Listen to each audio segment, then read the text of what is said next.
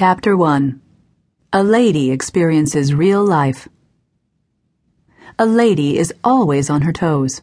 She realizes that every encounter makes lasting impressions. A lady knows how to make others feel at ease. A lady is gracious and thankful for any gesture of common courtesy directed toward her. When a lady is asked to be a bridesmaid, she accepts the request as an honor. If she does not particularly like the dress, she keeps this to herself. A lady does not use her camera phone in ways that intrude upon the privacy of others. A lady understands that if the taking of photographs is prohibited at any concert or other performances, or in an art gallery, that also means camera phone pictures or videos. A lady doesn't ask dating couples when they are getting married. Likewise, she doesn't ask married couples when or if they are planning to have children. A lady never compliments one person when she is in a group setting.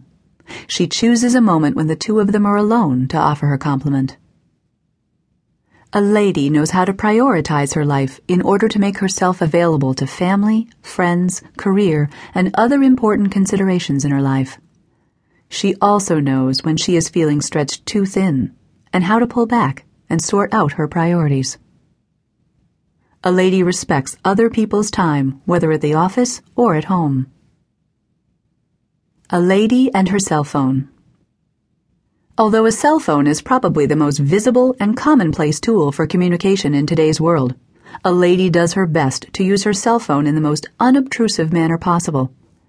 She knows that while a cell phone may be a necessity, there is no reason she should forget she is a lady when using one. A lady is very careful not to place greater importance on the person on the other end of her telephone conversation than the people in her immediate company. That means that if she is on the telephone when she pulls up at the dry cleaners, she finishes her conversation in the car and does not attempt to conduct her transaction and carry on a conversation at the same time. That also means that unless there is an extreme emergency, a lady does not interrupt a personal conversation over lunch to take a phone call. A lady's telephone conversations, whether business or private, are still personal. She knows that others in her immediate vicinity do not want to hear her close a deal or recount the details of a television show. A lady knows that other people are no more interested in hearing her private conversations than she is in hearing theirs. If a lady must make or receive a phone call while she is in a public place, she moves to a spot where she will cause the least possible disturbance. A lady never asks friends who are professionals, such as lawyers or doctors, for free advice in their area of specialty. She makes an appointment to see them at their office and fully expects to pay for the services they provide. Should the friends offer their services for free or for a reduced cost, she accepts their gesture graciously. A lady goes to the theater.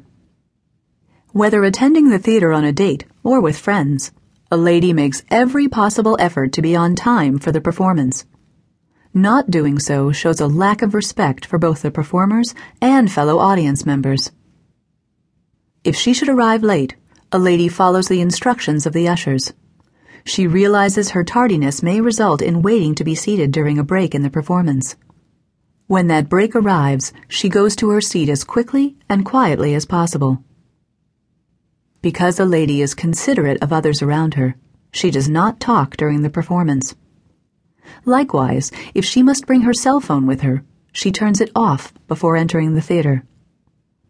A well-prepared lady has a cough drop in her purse, whether for herself or for the person with whom she attends the performance, and, when allowed, a bottle of water.